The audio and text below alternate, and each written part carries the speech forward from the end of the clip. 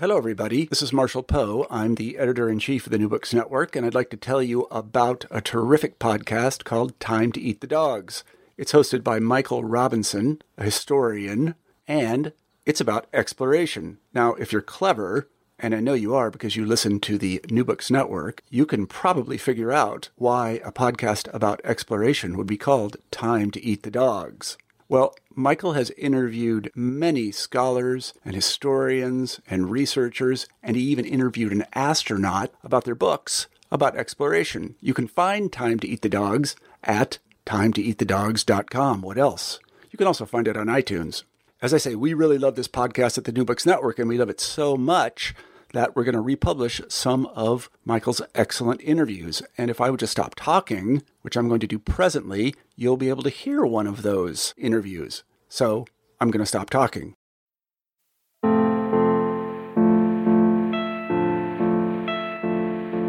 Concentration camps don't seem to have much to do with travel and exploration, since the story of the concentration camp really is a story of immobility. But travel and forced detention are joined in strange and important ways.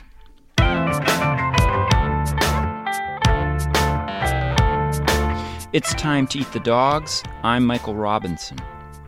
Today, Andrea Pitzer talks about her book, One Long Night, A Global History of Concentration Camps, one of the Smithsonian's 10 best history books for 2017. Pitzer's work has been featured in the Washington Post, USA Today, Slate, and Lapham's Quarterly. To research her book, Pitzer traveled to a dozen countries on 4 different continents. She talks about history, travel, and offers a preview of her new book project on the Arctic. Andrea Pitzer, thank you so much for talking with me. Thank you for having me in today. So your new book, One Long Night, tells the global history of concentration camps. And I think that for many listeners, maybe the idea that concentration camps have a global history is surprising. Well, that's part of why I wanted to write the book, because I think that for the first half of the century, this phrase concentration camp existed and people understood what it meant. And then somehow after World War II, we lost both its meaning and that earlier history, that pre-World War II history. And I wanted to kind of go in search of where did they come from and how did we get to World War II and then what happened afterward. And so telling that story became important because I found that there really wasn't a lot out there that looked at the overall history. You know, when I read your book, I immediately started looking back at your first book, which was The Secret History of Vladimir Nabokov. And that story, it's kind of seems like it's almost a kind of running story of continuous exile, a kind of intellectual biography of him. But you started off talking about his father's imprisonment. How are the two books connected? Well, there's a little part of it that is connected. I actually did go to the prison in St. Petersburg that his father was held in, and it's still an operational prison today. It was kind of a strange moment. I just went there. I didn't contact anyone and started wandering through one part of it and then sort of realized there was going to be nobody to sort of grab hold of or interview. And it ended up being this very eerie feeling of this prison his father had been in, more than a century ago, and to sort of be there today. But the more direct link that's sort of akin to that, but even more closely tied in terms of family imprisonment, was his brother, Sergei, who was less than a year different in age from him. It was his younger brother. And his brother, Sergei, had been detained and held in a concentration camp in Germany as a homosexual and then released and then was put back in and went to a place in northern Germany called Neuengamme, a camp there, and died there shortly before the end of World War II. And going to that former campsite where there's now a memorial and doing research really made me want to think about this whole part of history more. And it was really this kind of detention came up again and again in Nabokov's work. And I went to look for a general history of concentration camps. And I didn't find one. There wasn't one in English. There's one in French that has some very good research on communist camps, so behind the Iron Curtain and in some other parts of the world, and certainly the Gulag. But I didn't find anything comprehensive that was sort of global, in my opinion, although, the French work is quite good on a number of topics. And there was nothing in English. And I thought, oh, this needs to be my next book. Huh. You start the story of One Long Night with the American Civil War. And I found that really interesting. I was wondering if you could talk a little bit about your decision to start it there. Well, it's a little bit complicated. Where do you start something that's global? Yeah.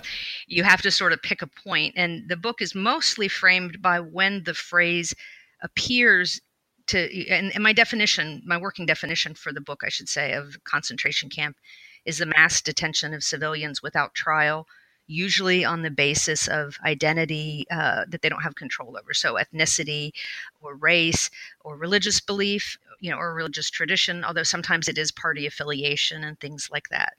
But once I saw in the 1890s in Cuba where this phrase emerged, I realized I needed to sort of roll things back just a little bit further than that, because the first camps arose in the midst of this rebellion in Cuba that was framed in the U.S. at the time very much in terms of what had happened with the Confederacy during the Civil War and some of the U.S. responses to that war, particularly the Lieber Code, which was a sort of a humanitarian code that was developed. And it didn't have a huge role to play during the war, but then became the basis of a lot of humanitarian and international law after the war. And that became then the basis of some things later through a circuitous route, like the Geneva Conventions. And we also think of Hague, the Hague Conventions. And so, if you have to sort of pick a starting point, this idea of total war, this idea of putting down rebellions and how countries ought to behave in response to that, what really is permissible, sort of sets the stage for the emergence of this phrase and this detention concentration camp name that we get in the 1890s. But it's also important to say that there are lots of things before concentration camps that were quite similar. There is this sort of turn that we have through technology to them, but Native American reservations, parts of the Spanish mission system, to a lesser degree, certain elements of slavery, the transatlantic slave trade, forced labor under the czars, forced labor in the Roman and Chinese imperial eras, these all contributed to this idea in some way. Yeah, I found that especially interesting when you were just mentioning the Lieber Code, which I didn't know about. And it seems almost kind of like a Trojan horse in a way, because it does offer some protections against torture, and I can't remember the all of the specifics, but it seems very reasonable when you first read it, but then also essentially accepts and sanctions detention of civilians. And I was thinking that it really kind of, I think, makes the point that you're making in the book, that concentration camp is something with a genealogy, a history. And I was thinking, when I was reading that's kind of the inside joke among historians, is that, readers are looking for good stories and historians are looking for good context. Right. We're always, let me tell you not about the story, but everything behind it. But I actually really appreciate that you're actually trying to do both. And succeeding in doing both in One Long Night. Still, I think that the term concentration camp is so freighted as a term in society because of the Nazi camps. I was wondering if you find that people resist the idea of attaching concentration camp to these other historical examples for fear of diluting it. Has that been a reaction to your book? And if so, how do you respond to it? Interestingly, it hasn't been a reaction to the book, but it has been a reaction when I've written some smaller pieces, when people have invited me to write editorials or different things from people that I think maybe didn't actually read the piece and certainly haven't read the book. Because I think that there's a very reasonable position to take, to have this fear of diluting the idea of the concentration camp. And what I tried to do in the book, and I hope I did it well, I certainly tried to attend to that issue, was to say that concentration camps were the name that all these historical places already had for almost 4 decades, from the 1890s, during the Boer War in Southern Africa, during the Herero Uprising next door in Southwest Africa, now Namibia, in Cuba, in the Philippines, around the globe during World War I, when this kind of detention became very normal and much less lethal for a certain period of time, which then set the stage for the Gulag and for Nazi camps, and that you can't get to Auschwitz without going through all those other stages first, because it had to be normalized, it had to be accepted, it had to be seen as reasonable for governments to do this, to tell people to register, to sign up, to turn themselves in, to ride out their time as pariahs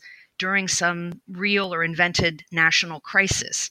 And they had to have the belief that they would come out, and the world had to believe that they would come out as they had, let's say, during World War I at the end of the conflict.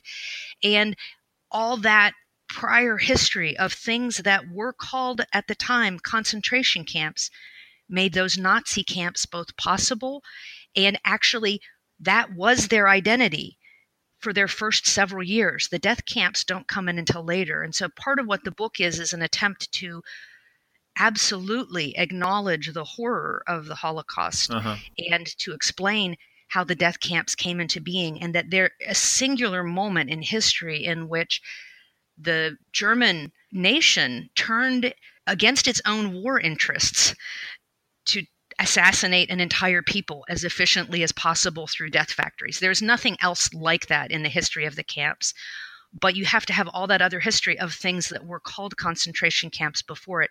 So I kind of want to reclaim that term, if that makes sense. Yeah. Well, yeah, in fact, I think it's actually striking in your chapter on World War II, where people are talking about, like, yeah, we've seen this before.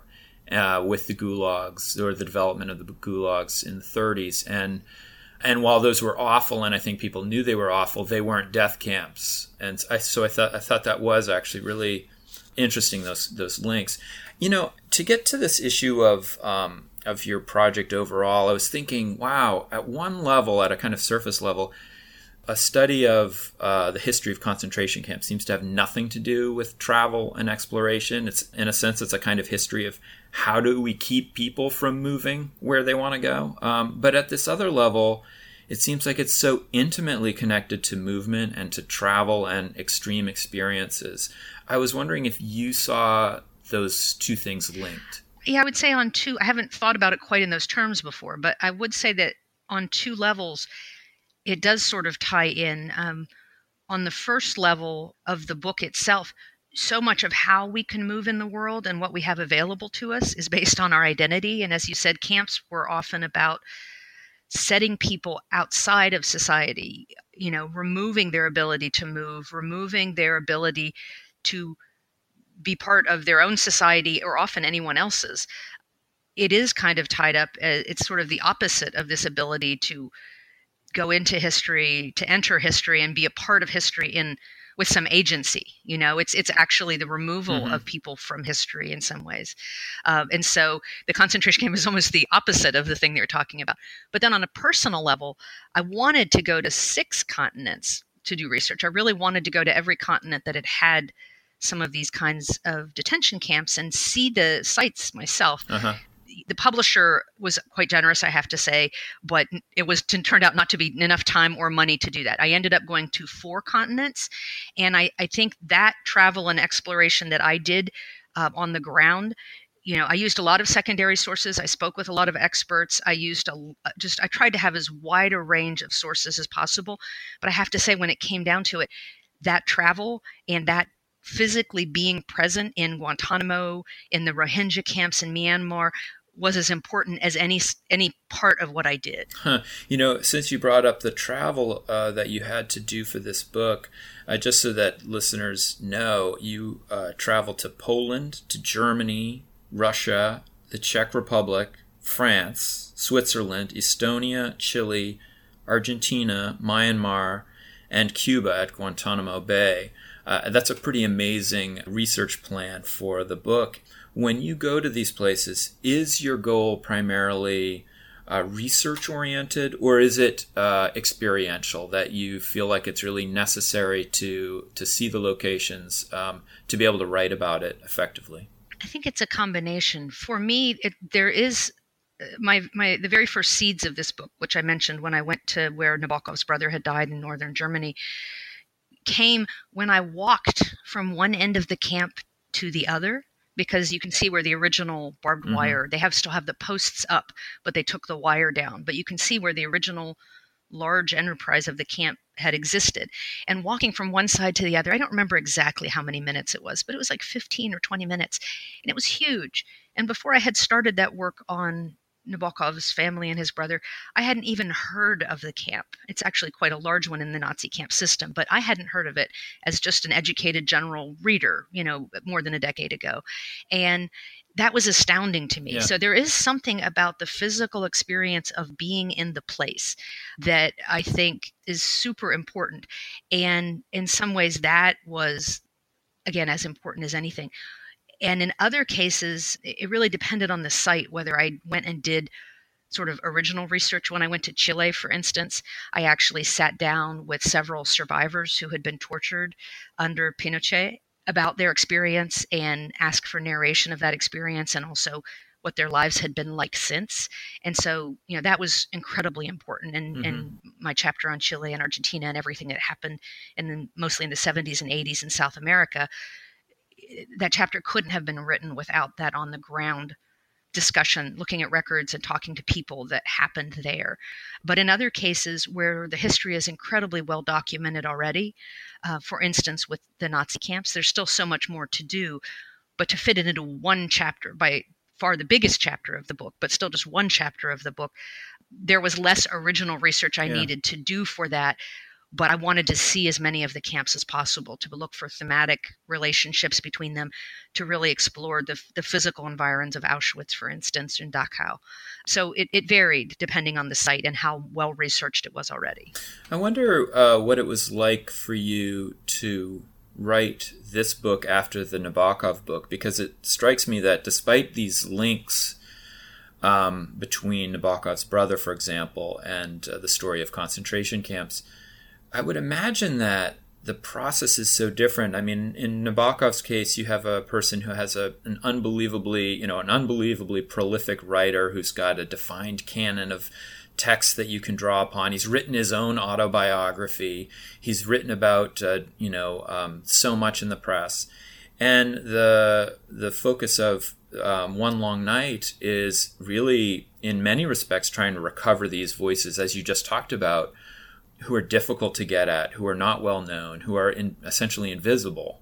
Was it a very different process of writing for you, or did it feel like it followed a kind of familiar arc?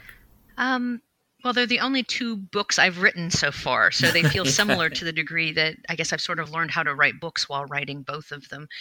And I would say they're similar in that Nabokov was born in Russia and then moved to Germany, where his father was assassinated, and then fled to France after Hitler came to power, and then fled France on one of the last boats that made it out of harbor before France fell, and then was in the U.S., as you mentioned, this multiple exile. And his life took place across basically most of the history of concentration camps. And so he was a global person. And this history that had so much to do with the concentration camps was also the history that drove him across the planet, halfway around the globe. And so, they both are an attempt to help readers understand that they know about this one thing. They might know about Lolita, or they might know about his autobiography, Speak Memory, which is, a beautiful literary creation. Or they might have heard of Auschwitz, or maybe they even visited Auschwitz. They have little pieces of this. Always, as a journalist and an author, I want to take something people think that they already know about and then give them that context that actually might turn everything they know into a different story. So while the history I had to cover and the breadth of it varied a lot. Australia didn't have anything to do with Nabokov, but it had to do with the camps. My goal is sort of the same thing. It is actually, as you were talking about that dilemma sometimes between a good story and context, I want to show people that sometimes the context is a story, and that can be a really powerful story. Yeah. So you're such a traveler. As an undergrad, you studied, was it foreign policy? I was at Georgetown University School of Foreign Service. Service. I didn't actually travel much during my years there because I was working full time to put myself through college. But I wanted to. I certainly envisioned that, and I wanted to study international affairs and international relations. So these books definitely relate very much to that undergraduate work. What is it like for you when you're traveling? Do you enjoy a lot of this travel? I think you did by yourself. Do you enjoy traveling alone? And as you're in these places, really trying, I guess, to have an experience of what these places are like, are you able to kind of live in the moment, or are you always kind of writing in your head?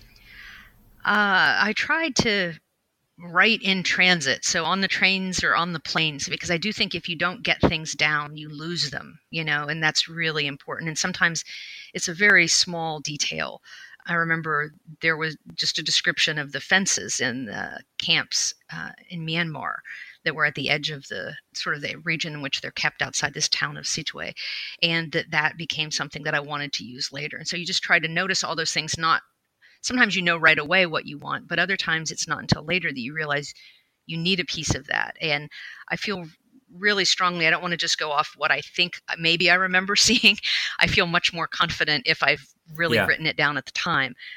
But when I'm interacting with people themselves, I really try, unless it's a subject that is just too frightened and put off by a recorder, to just record it, because I don't want to be caught up in not listening to what they're saying. And I always take notes even while I'm recording. But if there's a moment where I really just need to be with them in the interview, and because of some particular emotional thing that's happening in a moment or something, then I have sort of the two systems, and the recorder hopefully is always there. I mean, I've had one or two horrible incidents where things weren't there later, but for the most part, that works out. And so there are people like John McPhee who talk about not using recorders, and I can't imagine that life, like that would be terrifying to me. Also, I want some documentary proof, like if somebody questions it, because I think people, they should say, what are your sources? Where did you get this from? Did you go to this place? How do you know this? And when you were asking the question about concentration camps before, I am 100% fine if somebody reads through my book and says, no, I still think Auschwitz is the only thing we should call a concentration camp. I don't need people to, I'm not selling something that it's important to me that they buy. I want them to understand a life and a story and the history behind it.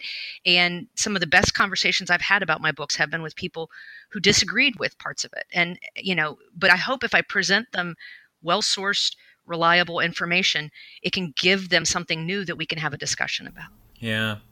And also the links, I think, there are a lot of very interesting links. I mean, as I was reading your book, and granted, I'm kind of bringing my own, I guess, perspective to this, but it made me think that, wow, at the same time that you have all of these technologies of detention that are evolving in the late 1800s through the 1900s, you have these technologies of travel that are developing simultaneously. And, so Richard Jobs was on recently talking about youth travel during and after World War II in Europe and the rise of backpacking. And I'm like, wow, at the same time that youth are, throwing off the chains of, conservative culture, you have the development of these technologies of mass incarceration. It's so interesting. And the other link or interesting thing I thought, and I just wanted to get your take on it, was you have this really profound quote by the Austrian painter Cohen Portheim. Am I pronouncing his name correctly? You are. Who was interned in Britain, Great Britain, I guess the Isle of Man during World War I. And he wrote about it later, and he said, try to imagine what it means to never be alone and never know quiet, not for a minute, and to continue thus for years. And it was making me think, my God, it sounds almost like the guys who are overwintering in the Arctic for 2 seasons at a time. This kind of experience of no privacy, and yet at the same time profound isolation. I was just wondering if you have any thoughts on that.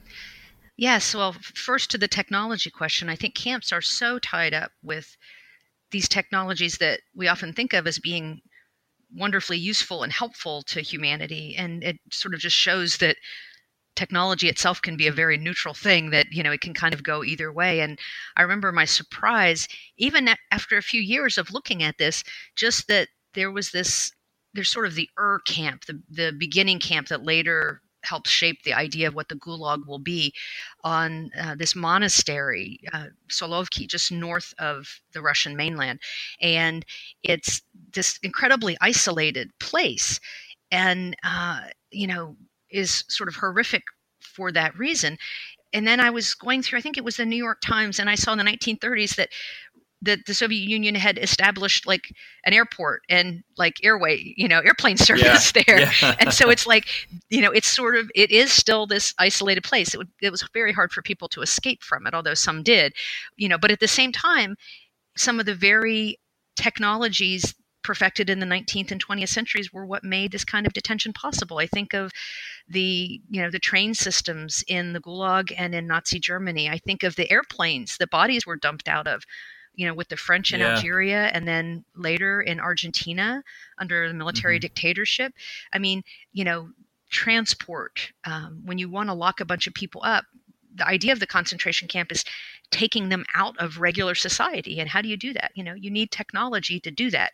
And you need technology for surveillance of them, and you need technology of detention, which is why I think we see this phrase emerge and all this happen. The concentration camps show up right after the patenting of barbed wire and the mass production of automatic weapons. It sort of becomes possible because of technology for this modern idea of camps that we have. But as far as this idea of the tension between how terribly lonely it is and yet how you're never away from other people, I think that we see that again and again. And Solzhenitsyn wrote wonderfully about, I'm not going to try to quote it because I'm sure I'll get the quote wrong, but basically talking about how the neighbor who slurps his soup becomes just unbelievable, almost physical torture, even though they're facing sometimes real torture in these places, just that lack of control. And that was something that came up in all the different kinds of camps, from internment camps that weren't particularly lethal to death factories, that people who survived talked about. It was the powerlessness of the situation and the understanding that you had no idea if you would survive in some cases, or even if you had a good idea that you would survive, let's say Japanese American internment during World War II, you didn't know when it would end. It was this powerlessness of just indefinite detention that created, as Paul Cohen-Portheim was saying, the painter you quoted earlier, this mental illness, really actual mental illness among I think he said he didn't know anyone who hadn't been touched by it. Yeah, that and as I was thinking about what you were just saying, it made me think, the real difference between this and the people who are, let's say, on the Antarctic station for overwintering is that they're there because they want to be, and at least they have the control of making the decision to go, and that they pretty much know when they're going to leave, or at least they hope they know when they're going to leave. And the people that you're looking at have none of that control and none of that knowledge. You actually, to bring it back to the Arctic, though, you actually just completed a trip to Svalbard, the Arctic archipelago, a few months ago, and you were writing about it for the Washington Post. I was wondering if you could talk a little about that.